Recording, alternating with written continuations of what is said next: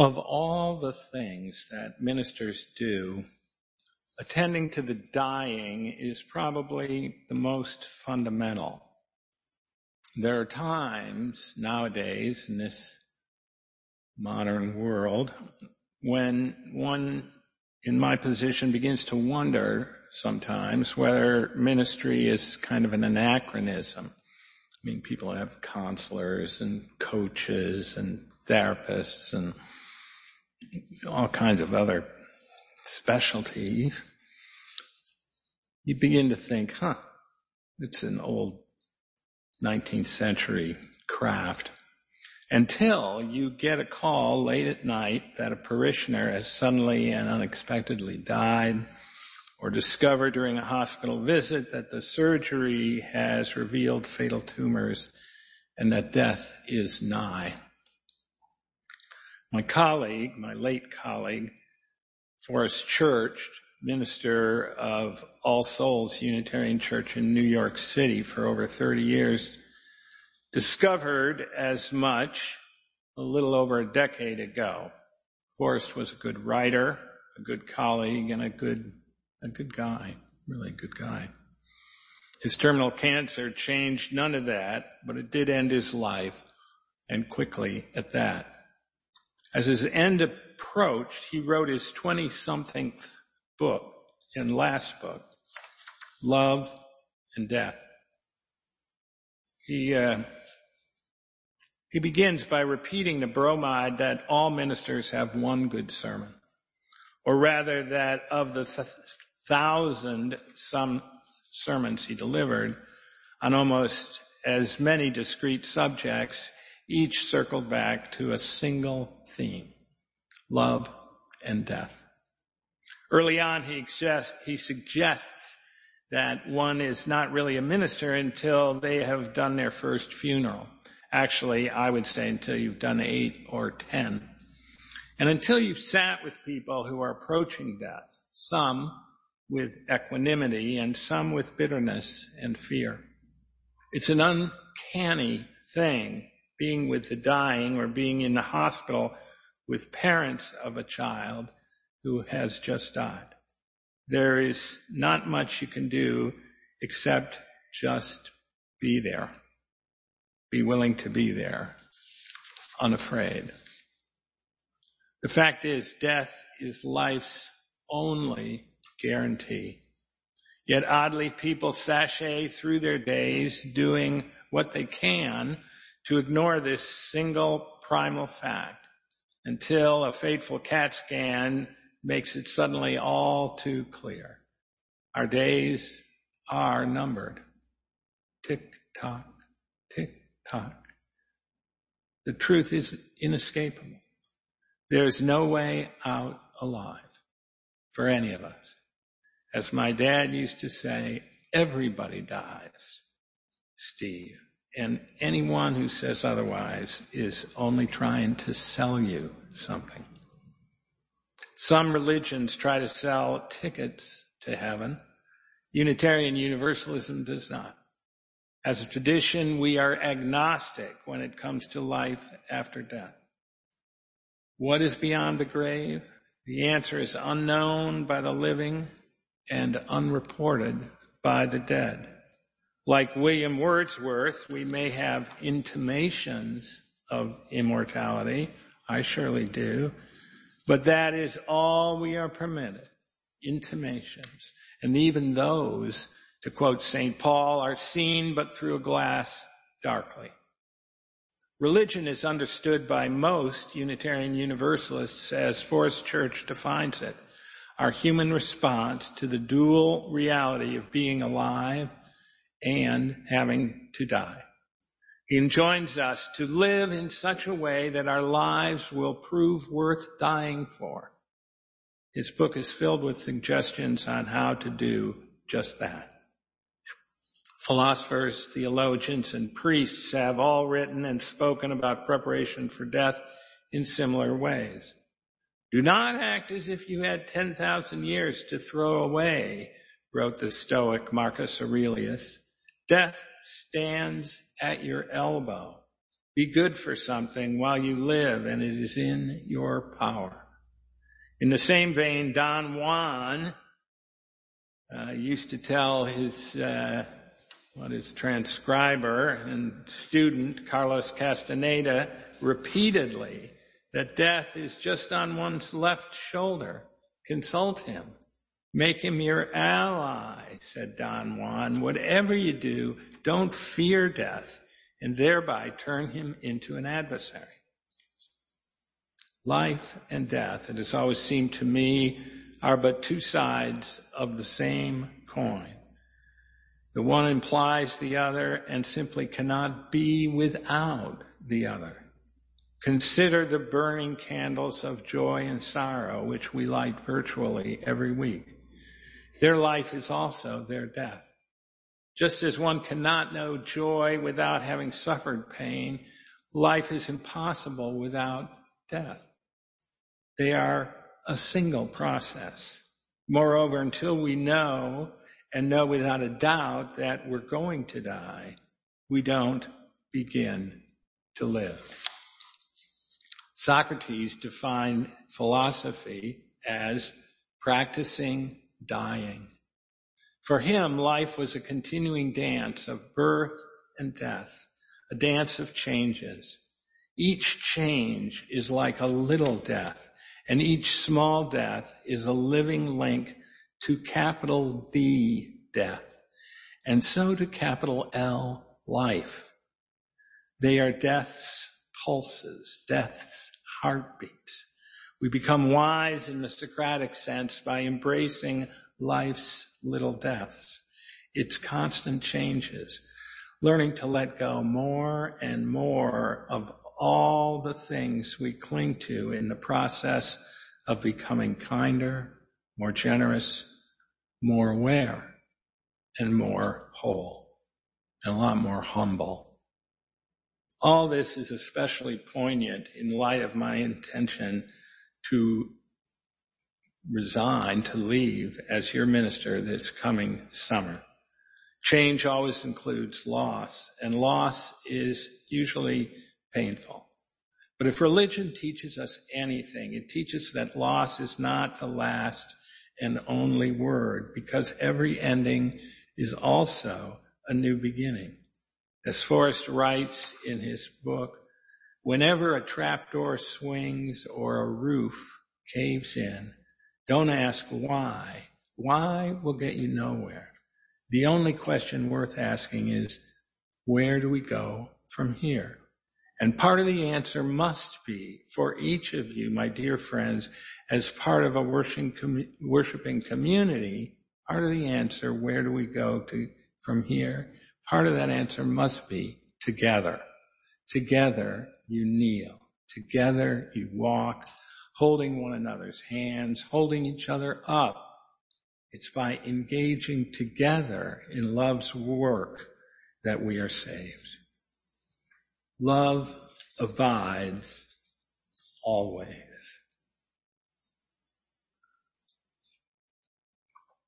Always love abides. Whatever the truth is regarding life after death, there can be no doubt whatsoever in the reality of love after death. And this includes love after little deaths. It includes the love of mine that stays with you and your love, or that of many of you that stays with me. Love is not changed by death. Nothing is lost, and all in the end is a rich harvest. It is natural in the face of death to be overcome with turbulent emotions. Elizabeth Kubler-Ross, Stephen Levine, and others have written about the stages of death and dying: denial, outrage, bargaining, guilt, acceptance. And finally, benign acceptance. Of course, these do not all come neatly in order. It's a big hodgepodge, some more accentuated than others, but come, they all will. I understand anger. I've been angry myself. But remember what Freud said, that anger is 80% unexpressed grief. The way to burn through your anger, if that's what you're struggling with, the best way is to cry. I know I have, and no doubt will some more before Carol's and my departure from the Pacific Northwest is complete. What astonishes me, and always has, is the people who prefer to dwell in anger rather than let go of it by getting in touch with the losses, often deep, early childhood losses that fuel their anger and that they project onto others. To what end? God only knows. I remember the times I've cried with parishioners over the years, with Dave McLaughlin staring into a long, drawn-out divorce, with Brad Peterson when he lost his job at Arthur Andersen Accounting, with Eleanor Newman when the third of her 3 children died. Why are you crying? One of them asked me. Why am I crying? Because I was crying with them. Because things break up. Because all we struggle to put together eventually comes apart. Because your grief reminds me of my own. After we'd cried a good long time, I remember telling Dave that the day would come when he'd find himself in someone else's arms, someone who truly loved him, and be thankful for all he'd been through since it had led him to this new and better place. And I remember 5 years later officiating at his second wedding when he reminded me, and together we cried again. Dwelling on the bad things that happen in our lives squeezes out appreciation for the equal number of good things, often the very same events viewed from a slightly different perspective. Elizabeth Kubler-Ross, Stephen Levine, and others have written about what they have dignified as a good death, one in which there is no railing against one's fate, a death without regret, sadness, apprehension, bitterness, or fear, like a leaf falling naturally off an autumn branch, as though yielding to an inner mysterious force that takes over when all self-striving ceases.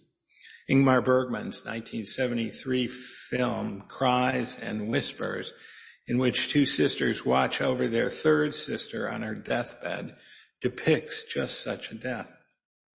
One of the astounding privileges of my ministry over the years has been to witness, to share in similar deaths like those of John, Elizabeth, and Joe. I remember, as though it were yesterday, running into John Pierpoint outside of Kinko's Copy Center in the late summer of 2001.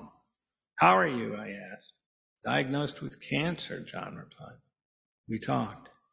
He told me that he was not going to do chemo or any other therapy. I was left for dead twice during World War II, he explained. Everything since has been a wonderful bonus. A loving marriage, a good career, 5 great kids. I've had a wonderful life, more than anyone could ask for, and I've seen too many people spend the last year or 2 of their lives suffering through chemo in a futile, painful effort to stave off the inevitable. Not for me. John Pierpont exemplified Forest Church's mantra for mental and spiritual health. Want what you have, do what you can, be who you are. In each of our lives, Forrest writes, not only will some rain fall, but fires will burn, the ground will shake, and one day life itself will be extracted in payment for the gift of life bestowed. By wanting what we have, doing what we can, and being who we are, our cup will forever be half full, not half empty. Do these same things with reverence, humbled by awe, and our cup runneth over. Left for dead in the mountains of northern Italy, John Pierpont knew and never forgot that every moment of his life thereafter was a gift. Whatever misfortunes befell he and Edie, and they had their share, all paled compared to the miracle of having been born in the first place and having been allowed to survive and to thrive into adulthood. Having lived with death and made it his ally, John was not afraid to embrace the numerous little deaths of change that made up his eventful life. That make up all of our lives if we are willing to embrace them and thereby live our lives and make our lives worth dying for. Freedom is a great thing if we use it. And to be a good, healthy minister, it seems to me, one has to be free enough not to fear change, but to embrace it always, and especially as an interim developmental minister, to help congregations become more comfortable with the idea that they're in constant transformation, and it's a good, healthy process. As a young minister in Danbury, Connecticut, 35 plus years ago, I had the privilege of getting to know the wise and kindly emeritus rabbi at the Reformed Temple there, the United Jewish Center, Jerome Molino. Rabbi Molino had been in Danbury since the early 1930s and knew all my predecessors, a couple of whom had been his close friends. Steve, he says, if you're not almost losing your job, he said this at our first meeting, you're not really doing it. If you expect to stand in the tradition of Harry Adams Hersey, Norman Simonetti, and the other great ministers who've served before you, do your job just as fearlessly, shake things up, make changes happen. Demand that your members act as if they were a community of faith and not a club. Whatever, not a club, but a faith community. Ministry can be a pretty cushy job, Steve, if you don't take it seriously. I challenge you, said the old rabbi, to take it very seriously. Then it will never be cushy and always real, and you'll always be making a genuine difference in people's lives. I close with the words of the naturalist, John Muir. The rugged old Norsemen spoke of death as helmgang, homegoing.